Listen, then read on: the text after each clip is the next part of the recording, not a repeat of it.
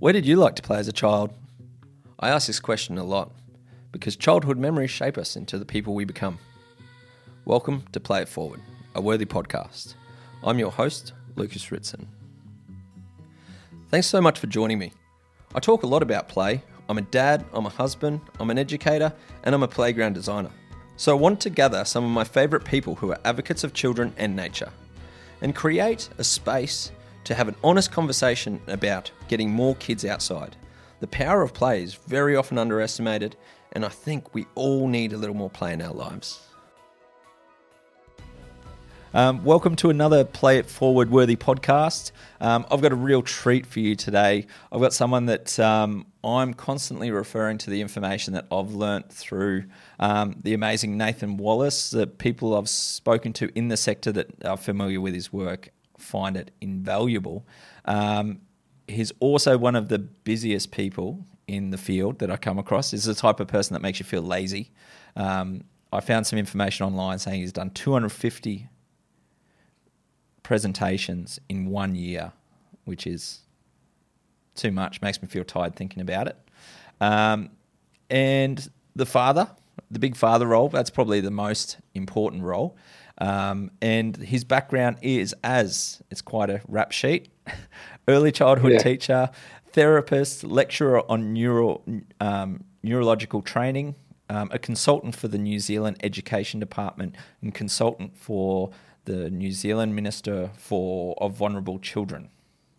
That is quite a rap sheet. So thank you so much for joining us and being a part of the Play It Forward podcast. Yeah. I've been looking for this one. All the way from New Zealand via Zoom. Did I capture everything in that? What else is there? Oh, yeah, you got pretty much most things in there. I've had a varied path to get here. Yeah. Yeah. I think you captured most of it. That's the well-worn path. That's where we want to be. So being an early childhood advocate, and where am I? Look at my... It's really neuroscience. It's neuroscience that ties it all together. I mean, that's what I do essentially, brain development. Brain development to people. But that can relate to counselling and trauma. It can relate to just early childhood and or primary school. Yeah. Just brains. Yeah, I came across a perfect summary that I thought, and they referred to you as a neuroscience translator, making that science palatable and understandable for all of these sectors that are so passionate about you. Yep. So let's start with a simple one. What's your why in getting here, and why neuroscience? Why neuroscience? I think I've always been passionate about children, so I was just one of those people that loved kids from ever since I remember. I'd have lots of little cousins and stuff around, and people would be like, "Hand the baby to Nathan because baby's like Nathan." So it's just something that was always part of my identity. And so I studied human development at university. I suppose I was just interested in people, and then I was just in the right age at the right time, really living in the age of neuroscience. They called the 1990s the decade of the brain, because that's really when brain scanning hit the scene. And so I was a lecturer in human development. Brain development's a part of that. Just happened to be doing that in a time when it hit the scene and exploded. So, I just find brains fascinating. And I found that it's a universal sort of language. You can involve everybody, mum and dad and the professionals, all the different sorts of backgrounds. It relates to, sort of everybody's got a brain. So it relates to so many different things. So, I suppose it's universal for people. Yeah, I can see I've seen you talk a number of times, and looking around at the participants of those talks, you can see them getting that confirmation that, that makes sense now. I have this amazing knack of explaining what people innately know as truth, but putting it in the data so they can actually understand it. Yeah, I think that's just reflecting the sort of privilege I've had of the jobs that I've had. Whereas, for 15 years, I was a lecturer in human development. So, it was part of my job to become familiar with all of that research. And so that was like a privilege. And then I think I just take that body of knowledge that anybody else would get if they had done the same job for 15 years, really, and then translate it into plain, normal speak. Because, like I say, everybody's interested in the brain. So you're talking to every different profession. So you can't bog it down in jargon. Yeah. And I think that's what I bring to the picture. I come from a working class background and a family that's probably not super educated.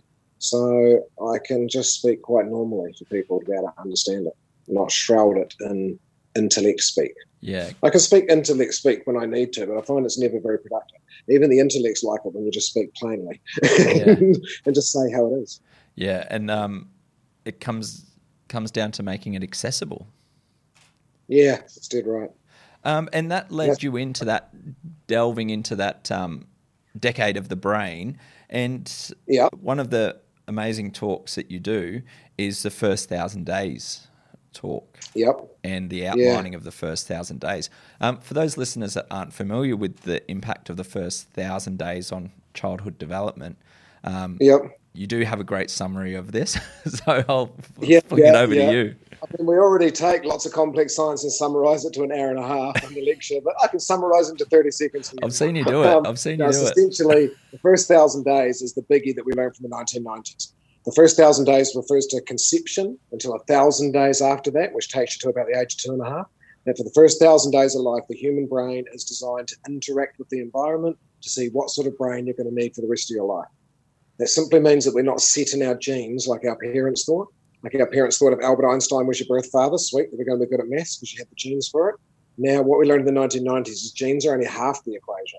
The other half is that your data gathering for this first 1,000 days. So even if Einstein's your father, if you in the first 1,000 days are locked in a dark cupboard and just sustained alive, you're not going to be good at maths or science because it's not just all encoded in your genes. You'd have the potential to be good at maths or science, but genes are only half of it. And the data you gather inside a dark cupboard would be so low that that you wouldn't activate that intelligence. So your outcomes are essentially half genes and half the data that you gather in the first 1,000 days of life. And that's essentially it in a nutshell. We can talk forever about what that data is, but it's the relationship with the person the baby loves most in the world.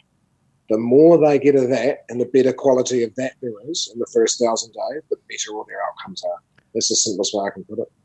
And having that paternal cheerleader, as I've heard you refer to it, that cheerleader that's there for you.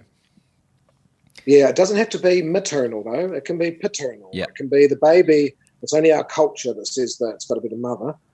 Gender and science and biology, there is no preference. A baby's not born with a preference to attach to the maternal. Yeah. The baby's born with a program in their brain saying attach to whoever talks to me the most. Yeah. Of course, if we leave mum at home, she's going to be the one talking to him the most. But if dad stays at home, like with our Prime Minister, if dad stays at home and dad's the one talking to the baby the most, then that's who baby will attach to. So it's not a gender-specific thing. That's a interaction-specific thing. Or a nanny or a grandparent. Yeah, or it doesn't have to be related. No. It's just whoever talks to them the most. Yeah. And which is usually the person who loves them the most. Yeah, so that's real contradiction to that myth of what's it take a village to raise a child? No, it does take a village to raise a child, but that's referring to their whole 18 years of their life. No village has really interpreted that as meaning that your mum has a newborn baby, hands it out the tent and says, there you go, village, we'll put that on a roster and take a turn each. Yeah. No village has done that. It does take a village to raise a child, but that refers to the whole 18 years of their life. Not in the first year, just about every culture that we examine values that dyadic relationship, that one-on-one relationship in the first 18 months of life. And even in communal, family, more indigenous groups like the Māori here in New Zealand, where there is more of a communal model, so the grandparents might shift in when you have the baby, but that doesn't mean that everyone's doing 25% each. There's still one main caregiver. They've just now got all the support team around them, which is a wonderful thing. But they've still got a one-on-one relationship. And it's that one main person sort of forms the foundation for your brain, the foundation for all the relationships you're ever going to have. Your brain just expects that one-on-one relationship. So even if you've got 4 people doing 25% each, the baby will still attach to which one of them talks to them the most. Wow. In that 25% of the time they're with them. Because, it's just programmed into your brain to need that one-on-one. So, it does take a village, but not so much in the first 18 months. Yeah, and to extend on that, the part that blows my brain is the evidence support that reflects the firstborn child and, let me remember, firstborn and non-firstborn as a classification. The firstborn and everyone else. The firstborn and everyone else, yeah. We only have those two categories. That's because there's no statistical difference in the outcomes for your kids 2, 3, 4. They grow up on average to be in the same income bracket and the same qualification bracket. But yeah, you're right. The big leap is between child number 1 and all the other kids. On average, child number 1 grows up to be usually substantially more qualified and earning more money than all of the other kids. Now, it's not every single time. This is population data. It just means out of a random population of 100, majority of the time, the eldest child is the highest qualified and earns the most money. I often joke that if the eldest child becomes a teacher, like a real chance they're ever going to be the richest in the family, right? So 100%. That's why we have to do 100 people so that we can include the lawyers and the CEOs and stuff, the higher paid jobs. Yeah. But yeah, so large on average is that gap between how much the eldest child earns and all the other kids. We just put them into those two categories, firstborn children and not firstborn children. So I think that reflects this data gathering in the first 1,000 days. Because your eldest child doesn't get the best genes. That's not how it works. That's pretty random who you give your genes to. The advantage that the eldest child gets is really this extra interaction and this face-to-face interaction in the early years. If I can speak 10,000 words to my first child a day, I'm only speaking 6,000 words to my second child a day because I'm now running around after a 2-year-old. Yeah. It's just it's not rocket science really. The advantage that your first child has is that's the only time you only had one kid. So you had way more time to talk to them. Talking and having face-to-face interaction is about the most complex thing your baby's brain can do. If you like, the more of that you have in the first year, the more face-to-face interaction with the person you love most in the world, the more you have of that in the first year, the more complexity your brain is gathering. Yeah. Because that's the most complex thing it does. So the more of that complexity, the flashier a brain it wires up. So it's really all the extra face-to-face interaction the firstborn child's getting that shows, I think it's that advantage. As I've started to have this and share this information and steer people to go hunt you down, because I can't explain it with the efficiencies that you do. Something that pops up is that people can absolutely relate. They think of their firstborn, they go, yep. And then they think of their secondborn, like, absolutely. And you get the whole nods and the complete confirmation that that's truth. The next thing that comes up quite frequently is that they say, like, the first child takes so much on generally population data, if you will. The first child takes so much more time and is more high needs than the second child. Is that any research that supports that theory? Well, only that same research that shows that we meet that need. So we probably set them up to be higher needs because you've got only one kid, so you spend more time with them. So then by the time you've got the second kid, they're not as needy because they've never had you one-on-one, the second kid. They've always been sharing you with this other needy kid. Yeah. And now the other kid that's always had them one-on-one, the first child, has to now share the second. So he's kind of set up to seem needy. Yeah. Because he got all that extra attention at the start. So he is kind of set up to have a higher expectation of him. Yeah. And I know that the reason for measuring success as qualification and income is because it's measurable. What about the emotional development of that firstborn and being tending to be more needy? Does that impact well-being? There is a little bit of research. Yeah, it doesn't attach well to well-being. I think, firstborn children do better academically, like you say. That's what we tend to measure because they're nice and measurable and researchers can validate it and stuff.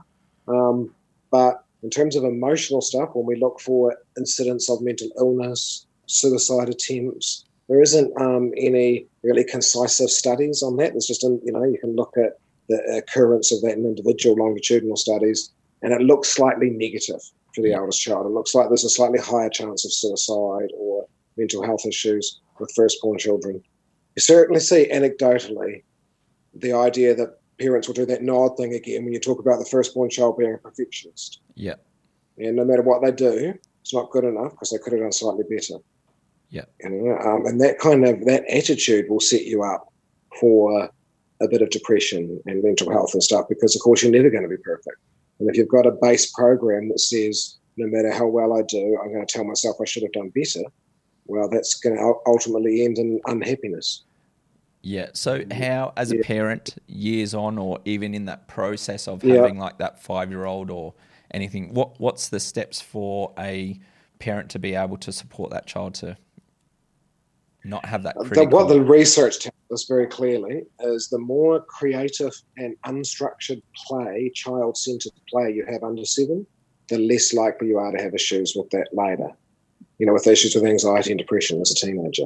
So the way a parent sets a child up, 50% of it's still genes, remember? Yeah. So, but the other 50% we can control. So what the research tells us is the best way a parent can do that is between the ages of 2 and 7, that the child's involved in child-centered free play. Yeah. What that means in some plain language for parents is that the kids, how do I put it? The kids have to be in charge of the play. Yeah. It's not free range like we had as kids when you had to be home all the time the street lights were on, because there's no teachers around for that. So that's free range. Free play still has teachers, but the teachers aren't allowed to take charge and tell the kids what they're learning. The teachers 100% of the time have to follow the kids' learning. Because, whereas when you get past the age of 7, there's a change in the literature because children start to benefit from teacher-led instruction. So there's clear evidence that they start to benefit from about 2.5 hours a day of teacher-led instruction after the age of 7. There's just no evidence for it under the age of 7. Wow. So it seems counterintuitive to parents in New Zealand and Australia. It's not counterintuitive if you're in Finland or Scandinavia. Yeah. It's just common sense. And that's why they get the best educational outcomes in the world and get the best, mathematicians and readers and stuff and top all the PISA scores because they leave them playing till 7. Yeah. Whereas here we've got the opposite idea. So it's counterintuitive to parents, but it's trying to get them to understand something like when your child at 4 wants to build a dam in the river for 3 hours and you want to interrupt that and sit him down and get him to write his name so he gets ready for school, how early he learns to write his name and get ready for school, after the age of 8, no one can tell for the rest of his life. So it doesn't matter whether he learns to do that at 5 or whether he learns to do it at 7, because 8, no one can ever tell again. So that's called, Anyway, you just can't tell after 8, right? So there's no advantage in doing that stuff early. Whereas if he's building a dam, what you think is wasting his time building a dam in a river for 3 hours because no one needs a dam, it's got no purpose, it has no outcome, to understand from the point of view of where else will your child learn to sustain their attention for 3 hours? They're not going to sustain their attention for 3 hours reading a book. They're not going to do that in anything that an adult is instructing them in. But where they will get to focus their attention for 3 hours is if they're leading it and initiating it and getting right into building this dam. So parents have to understand what the literature calls the disposition behind learning. Yeah. The disposition is just an academic word meaning your feeling behind how you feel as a learner.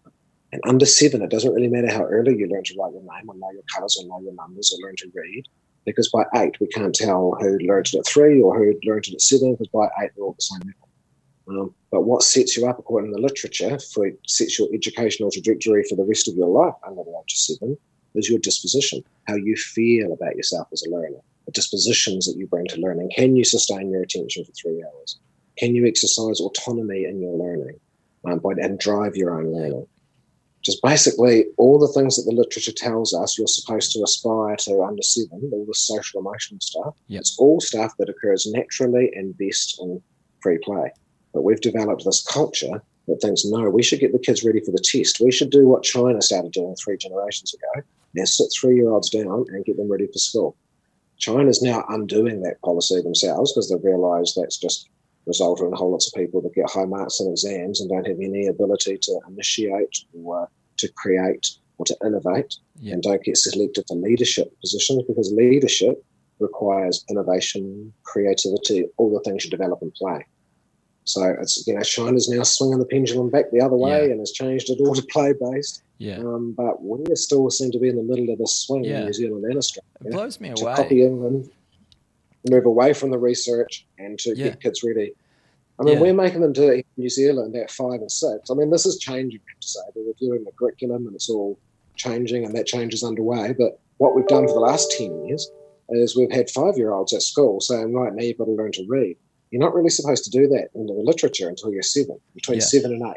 There's Piaget's stages of cognitive development, so that's the average. So if you ask them to do it at 5, that then tells the early childhood teachers that, maybe we should be changing what we're doing in order to get it ready for them to go to school. So now they want them doing it at 4 so that they can get ready to go to school. So now you're asking 4-year-olds to do 7-year-old behaviours. Yeah. Of course, that's going to set a lot of kids up to go, I can't do it, and to fail.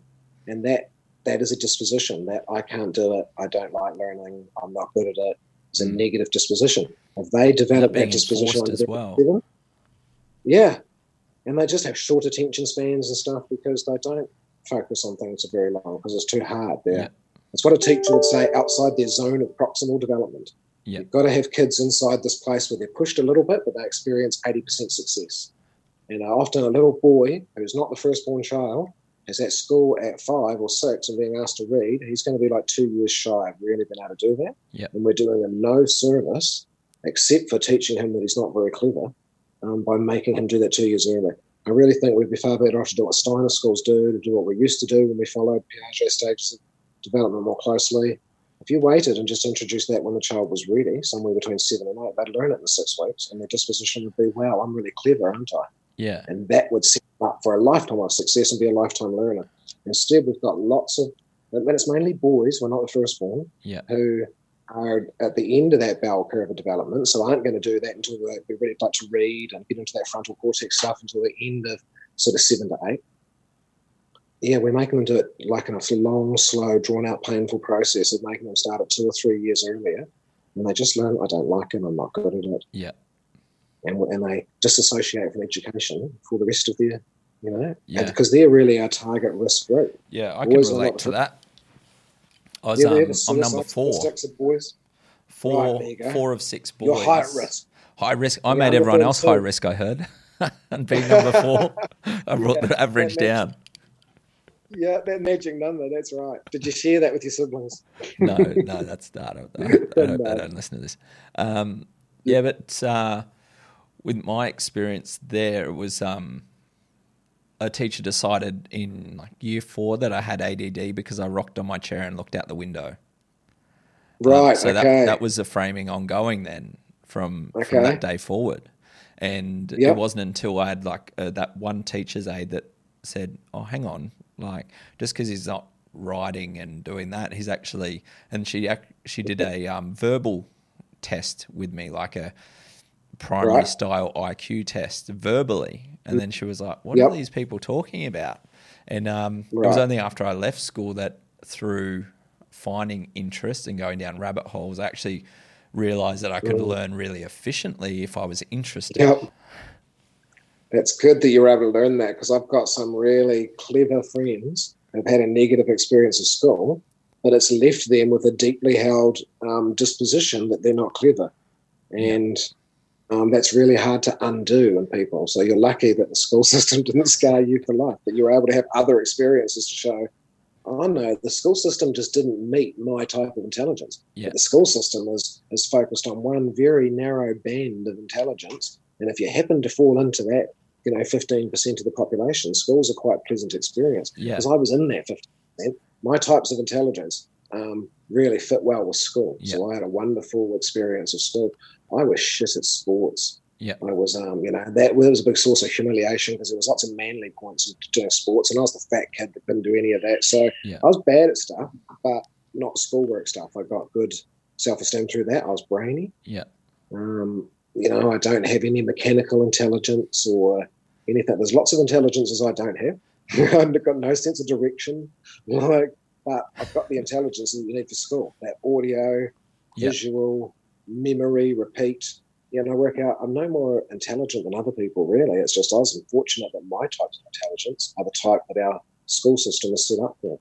Yeah. And I have lots of friends who are geniuses at other things, but if you're a genius at music, is school really going to pick that up? If you're a musical genius, if you're a genius sculptor, is school really going to pick that up? Yeah. What's that name for that mechanical intelligence? That type. I've got none of that. Yeah, that's interesting to me. How people can be really, really, and you're like, it just seems another language to so many people. Yeah, it does. And nature intelligence too. Some people understand nature and how nature works, and not just photosynthesis and the breeding of plants and stuff, but an intricate, detailed knowledge of nature that some people just take as common sense. And other people know nothing about that.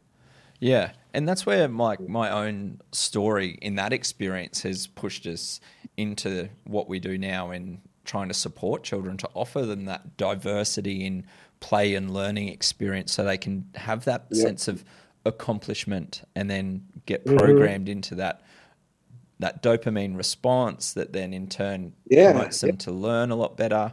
And then also failure and overcome that failure so you get even more of a dopamine response. And then that's where you're going to develop your innate skills moving forward. Yeah. It's exciting. That's what I meant about 80% success.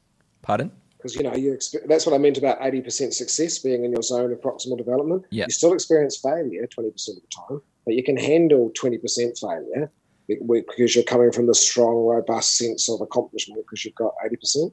But even as a human being, when you drop way down below that, you start to feel insecure. So, it is about being challenged, but only challenged to the right amount. Yeah. And what was that percentage you shared about only 15% of children suit the learning style? Oh, no, I just pulled that figure out of my bum, really. That was just like, I just mean, the school in general. Yeah. When you look across the wide, diverse cross-sector of who you see at school, and all the people that's with when you were in Form 3 or Year 9, and then how many of those people were shaped by school and it formed their life and was a really positive, successful experience for them. Yeah. And I think it'd be lucky if it's 25%, 15, 25%. But I'm just guessing on that. Yeah. What's in your expert opinion, someone that's like been in this industry for so long, within the education, working in it and then consulting in it, how did we get to this place where we have the data? You look at Finland and they have the data in like a really good practice. Yeah. And even when I was there, I asked the education minister, I said, why do you put such an emphasis on the early years? And he looked at me like, you're an idiot. Like, he just was like, that's a stupid question. And he just said, we have an ethical responsibility too. And I was like, you're so Finnish. But then on the other end of the scale, we see the China data saying, okay, well, the opposite's not working. And that is, but then we find us as Australia, New Zealand, how did we get wedged in the middle, in the ravine of uncertainty? I mean, we can talk about that for it. Just where does that come from? Yeah. I think it's trying to ride that balance of having parents involved in education. Because, when we moved, tomorrow's schools and all that sort of stuff, but when parents got much more involved in education, which can be a good thing, but it's a double-edged sword. Parents are not trained teachers and not necessarily educated. A parent can easily think, nope, the earlier these kids get ready for school and know their alphabet and colours and numbers, the better off they'll be, because they don't know the research to say that's not true. That seems like common sense to them. So they will bowl ahead with those beliefs until you educate them otherwise. So I think the fact that Finland and a lot of other countries have as a unified plan that's ratified by all the major political groups that sets out a 10 or 20-year strategic plan for the education of children so that it's in line with the research and not a political football that gets moved from election to election. Like with national standards was a bit of a political football. There's never a lot of data supporting national standards is the way to go. No international data supports moving to an assessment-driven curriculum. That's universally seen as a low-quality curriculum. We did it because education is a political football. So I think one of the things other countries have got is that unified cross-party agreement. It doesn't matter what the election result is. We can't screw our kids around like that. We're just going to have a research-based, curriculum regardless of who wins the election. I have to say, I do think we are making moves to that in New Zealand. I'm encouraged by the current Ministry of Education and the steps that they're taking. I mean, it hasn't happened yet, but I'm encouraged by the steps they're taking to do exactly that. Yeah. Well, even in the early childhood sector, just in my understanding, just the relationships between the centre operators and staff and the education department are a big shift compared to Australia. In New Zealand, it tends to be, hey, just reaching out, I'm your area coordinator, what do you need help with in New Zealand? And then you get here and it's like, hey, I'm your regional coordinator, you need to do this or I'm going to breach you. It's just that, it's just that shift in support versus your allies, Yeah, and that goes to their training as well, really, and how they're trained to deliver that job. Because they're still trying to achieve the same outcomes, but whether you're doing it as a, hey, what can I do to support you, or a, you are in breach of, is really just your modus operation, isn't it? Yeah. And so that's about your own training and, your own culture. Yeah, we have to try to get into that. Break down the wall. So moving on, I just want to, from a neuroscience standpoint, and so I can understand and be more effective in my quest to support more children, what is play to you? Play to me, because I so get immersed in the research, play to me is basically the system that human beings have evolved to facilitate the development of higher intelligence. Because it's what is the bedrock of what makes us innovative and creative. And that's really, what makes us beyond being just animals that can repeat the same set of tasks over and over again. Yes. That ability to create and innovate. And I think that really comes alive between the ages of 2 and 7. And that's what I see in the literature, is that the more of that spark and creativity and the more imaginary friends and the less we worry about alphabet and colours and numbers. I mean, alphabet, colours and numbers come into children's play naturally. Yep. It's not that stuff's bad. That's children will bring it all because it's all they're surrounded by, and they're surrounded by media. And so they'll often be self-motivated to know what the letter is of their first name and stuff. They will, that media, that will come in before 7. But that's different from a teacher saying, interrupting their play and sitting them down and teaching them how to write their name. So, that's what play is to me. That's the more creative and innovative and free-spirited, but still challenged a bit that you are under 7. Yeah. The more play you have, the more intelligent you'll be for the rest of your life. Not just intelligent as an IQ, but more intelligent as in less likely to have anxiety and depression. Yeah. And more emotionally intelligent as well. Because emotional intelligence is often actually just the ability to not give up. You generate one solution, that doesn't work, so you generate another solution. When that doesn't work, you generate another solution. That's creativity. If you don't have creativity because you're a black and white thinker, right from the start, people are going, what colour is this? What number is that? What comes after this? So you just think there's a right and wrong answer to everything. Then you're set up for anxiety and depression in some ways, because you've got this black and white thinking that generates one solution. And when it doesn't work, you think you've got the wrong answer and you give up. And the world's not full of one solution for anything. No. So that creativity is so fundamental to our, not just our intellectual intelligence, but our emotional intelligence as well. That leads into a question that we had all the way from Taiwan, actually. And that question says, how does a parent's level of emotional intelligence help or hinder the emotional intelligence of a child? So that's from Dan in Taiwan, asking about his kids that are being raised in Taiwan. Yep. Yeah. How does it help or hinder? Well, I can't imagine that would hinder at all. It's always going to be a help to be emotionally intelligent. So that's going to be a huge benefit to the child to be raised by someone that's already emotionally intelligent. I think children generally get those benefits because they get the skill that you've got as a parent right from the very start, because that's a skill that you treat them with. Yeah. So I think each generation gets a bit more emotionally intelligent than the previous one. Yeah. But emotionally intelligent people are emotionally present. They're good listeners. They're reflective listeners. They reflect back what the other person said, and so they make the other person feel connected. So that's going to be a huge benefit to the child. The more emotionally intelligent the parent is, the better. Awesome. What a great answer. So this is from Cherie and the team at Little Apple Tree here on the Gold Coast, Amazing Montessori Centre. And they ask,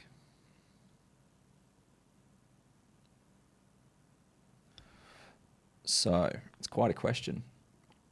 Many children have experienced some form of trauma in the early years. If you could ask all educators to embed 3 daily approaches in their interaction experiences, which would positively impact the children and their ongoing brain development, what would they be? Okay, so when dealing with traumatised children, 3 things they can embed in their daily practice that would help the children with that trauma. Number 1 would be easy. Number 1, anchor that child into one primary relationship at the centre.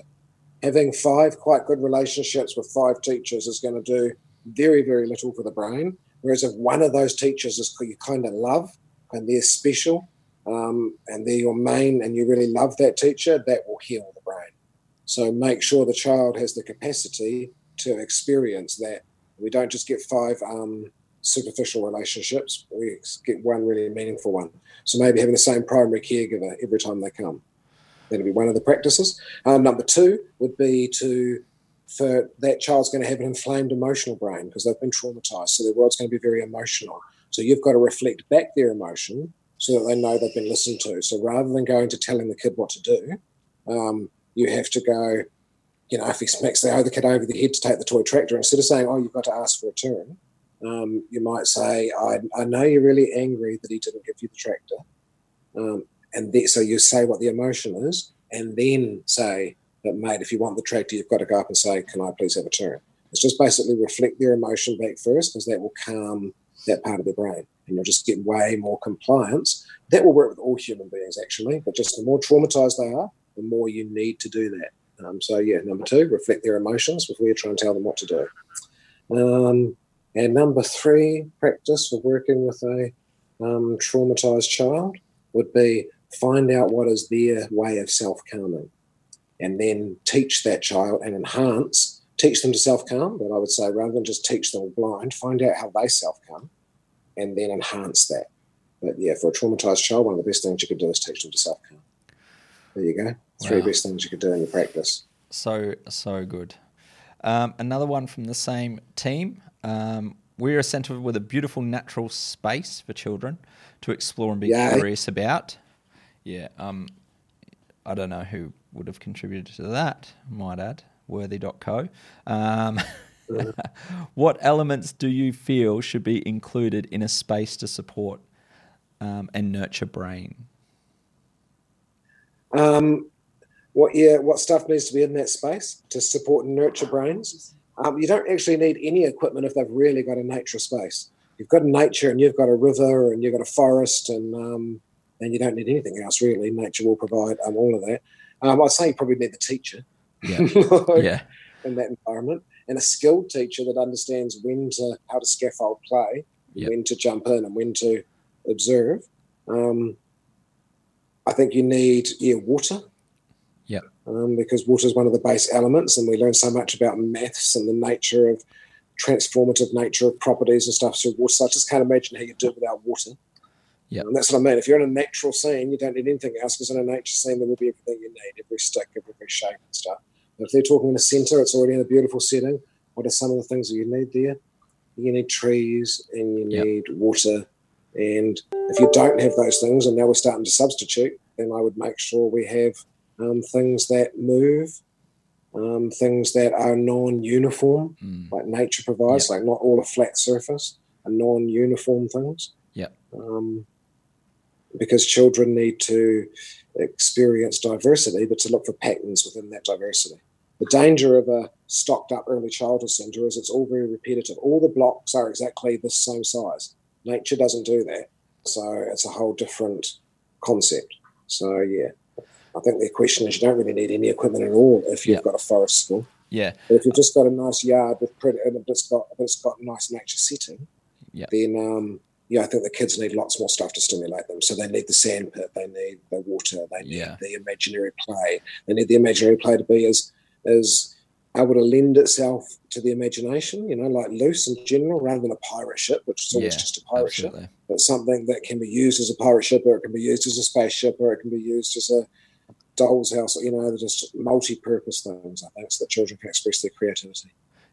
And things where they take risks, a bit of danger. That was my next question. In my head, this is more the father than the expert, but I think in early childhood you should be risking things enough for them to maybe break a bone, but not enough to kill them. But if you're not even risking, because you shouldn't be risking anything that's going to kill them, that's way beyond what you should be doing, so you shouldn't have done that. But if you're not going to risk them doing something like being on a swing or something that could break a bone, then you're actually sheltering them too much from appropriate risk-taking behaviour. So that's would be my other thing. It's stuff that allows an appropriate level of risk. I love the saying, the famous one, better a broken bone than a broken spirit. Absolutely. And I think one of the goals of education has got to be to keep the fire in the eyes of the child. That's another one that I really like. It's not about what they're learning so much as our job is to keep that fire going in their eyes. That's beautiful. And from a brain neuroscience standpoint, what happens when a child experiences and overcomes risk? They develop resilience. So that's what all of us do when we experience risk, but we've got the appropriate supports in place or the appropriate relationships, and we come out the other side of it, and we've learned to be resilient to that. On a simple scale, you do that. If I fire a gun behind your head, you freak out. By the 30th time of me firing a gun behind your head and no harm's come to you, you're not freaking out as much, but you're still jumping a little bit. It's a loud noise. It takes about 100 times before your brain goes, oh, I'm not scared of gunfire anymore because I've had 100 experiences of hearing gunfire and no harm's come to me. So resilience to gunfire and resilience to general life stresses is a similar thing. Yep. You experience it and you come out on the top of it and no harm come to you. The next time you're a bit more resilient to it. And then once you've experienced it 100 times, you're pretty overall resilient to it. Don't worry. Don't worry about getting shot at. Well, as long as they're not shooting at you, you're good. Yeah, it's true. People used to think resilience was an inborn trait, but it is really something that we can develop lots in, the way we raise kids, the way we interact with them. Yeah, so as a educated parent, what are the go-to ways to support your child to be resilient? I think it's to have that. The number one research-based way is to have an at-home parent at home in the first 1,000 days of life. That's really the cold, boring science of it. That's the number one way. But that's because if there's a parent at home in the first 1,000 days of life, they're at a slower pace. So it sets the child's initial pace much slower because that parent's not rushing. And there's just so much more face-to-face interaction, which allows for way more complexity. So that's one of the things we can do. Yeah. But I know a lot of parents can't do that. I didn't do that for my kids, and they're fine. But but that's the major thing in the literature you could do. The number one. The other one is having kids having a way that they can communicate to parents respectfully, but can still argue basically. To have the shut up and do as you're told, and no, don't answer me back, I'm a parent, doesn't set your kids up to be very resilient because they don't get to exercise any of those cognitive functions. You don't want smart mouth kids, but you want them to be able to have a conversation with you. So I think the Dutch people do this really well. If I'm really blunt and just talking stereotypes, because there's a lot of Dutch people, but if I'm just talking stereotypes, I think if the average New Zealander or Australian heard Dutch parents talking to their kids at a cafe, they would think the Dutch kid was a little bit lippy and answered back a bit much because their culture is much more tolerant of children being allowed to answer back a whole lot more and argue things out. But it's still got boundaries on it, which is way more than we would. We've got to shut up and do as you're told culture. So that's another way to raise resilient children is to let them have a say. Like for instance, my kids, they weren't allowed, if I said it's bedtime, they were not allowed to start arguing about, oh, it's not fair that I go to bed at this time, no one else goes to bed at this time. If they knew that if they want to talk to me about their bedtime, then they're to say to me in the morning, can we talk today about our bedtime? And we would talk about their bedtime after school. So because they're allowed to challenge their bedtime and they're allowed to say, hey, this is not fair, everybody else in the class goes to bed way later than us. I didn't believe that, but that's what they're saying. They're allowed to challenge it, but they're not allowed to challenge it when I say, right, come on, it's bedtime. Yeah. Because I think that's disrespectful. So that was my way of, they're allowed to do it with appropriate boundaries. Yeah. That helps to raise resilient children. Yeah, a great a piece of advice I heard was that the parent has a power of a timeline. There's children at the time being very reactive, but our superpower is actually lengthening out that timeline, letting that all drop, and then addressing it and having that dialogue between. And that's something I found super useful. Yeah, they're so emotional, and we can be emotional too as parents. We can be triggered just like that, but we do have that advantage if we can override our emotions with our frontal cortex and think long term, whereas children tend to keep emoting all the time. Yeah, and when it comes to, you mentioned it well, when it comes to discipline, what role, if any whatsoever, does discipline play in creating that resilience? In creating resilience? Yeah. What discipline does. So that anyone that hits their children, they don't develop resilience children. So we have to define what discipline is. Because, discipline actually comes from the word disciple. So it's about Jesus' disciples. So it's leading by example. And, Jesus didn't beat his disciples with a stick. And I think if we go to that original thing about what discipline is, then, that is really good. That's leading by example and helping you to follow the right path. Yeah. The literature tends to divide parents into the three groups, and the easy names that are jellyfish parents, brick wall parents, and backbone parents. Jellyfish have no spine, so they let the kids do whatever they want, and the kids seem to be in charge. Brick wall is the sergeant major, who's really scary sort of parent. Shut up, do as told.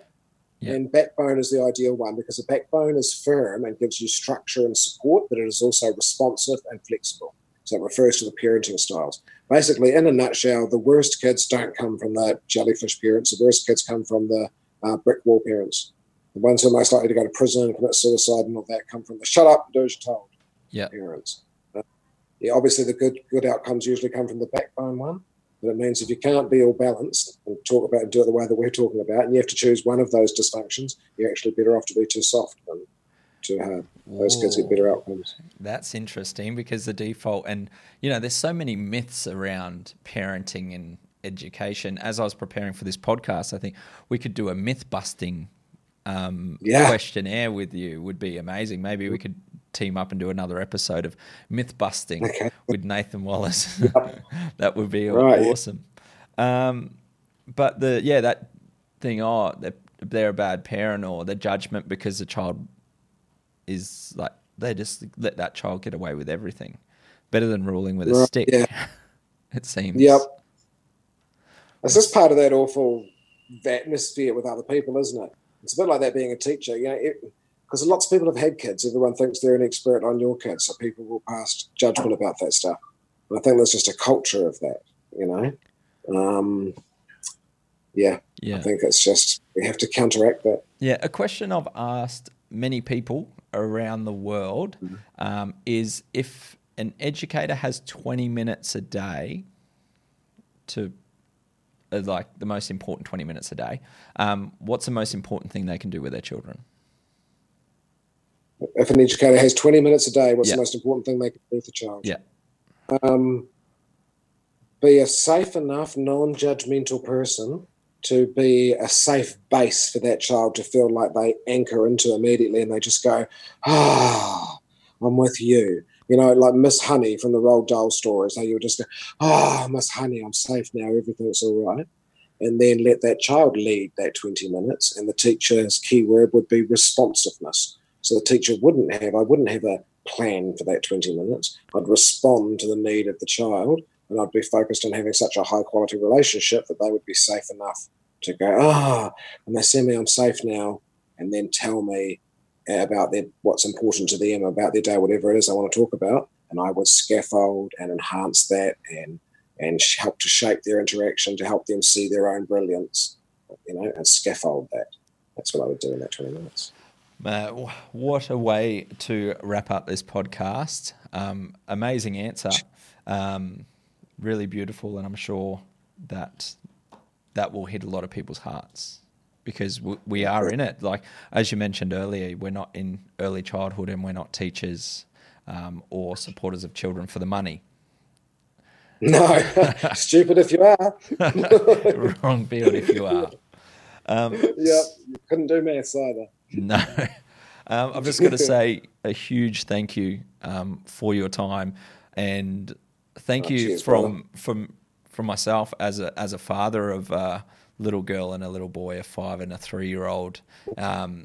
The talk and your content that you've shared is something I can constantly check in with as a father, and I'm so passionate about sharing it with other parents and educators, because I just find it so valuable. And I appreciate you doing that, brother. That's great. Thank you for that. Not a worry. So where could people find you, so where they can find out where you're speaking, so they can get some Easiest of this awesome place. content? Yep, it's just to go to nathanwallace.com. Yep. So we've got an event calendar on there, or you can just type in where you are and it'll tell you when I'm going to be in that area, or you can just tap on any date and find out where I am. It's nice and easy to use. So, yeah. And I can't recommend going to see Nathan enough. So please go to nathanwallace.com, and also head over to his Facebook as well. You're always posting fantastic articles that are backed up with the evidence as well. So I appreciate that. And it's such a positive, you got such a positive page as well. It's always about sharing that information to get people on the front foot, leaning into the data and giving them the confidence to be amazing parents and supporters of children. So thank you so much. I'm lucky the people that follow like-minded. It's great. Thank you. And might do the Mythbuster episode at a later date. Yeah, we can. Awesome. So many myths. Won't be short of data. Yeah, exactly. Thank you so much for listening to another Play It Forward podcast. I know there was so much content in that chat that's useful and you can apply it every day. So this is the type of podcast that I would encourage you to go back and listen to again and again. Also head over to nathanwallace.com and Nathan Wallace on Facebook, and Thank you so much, and look forward for you joining us again soon on Play It Forward.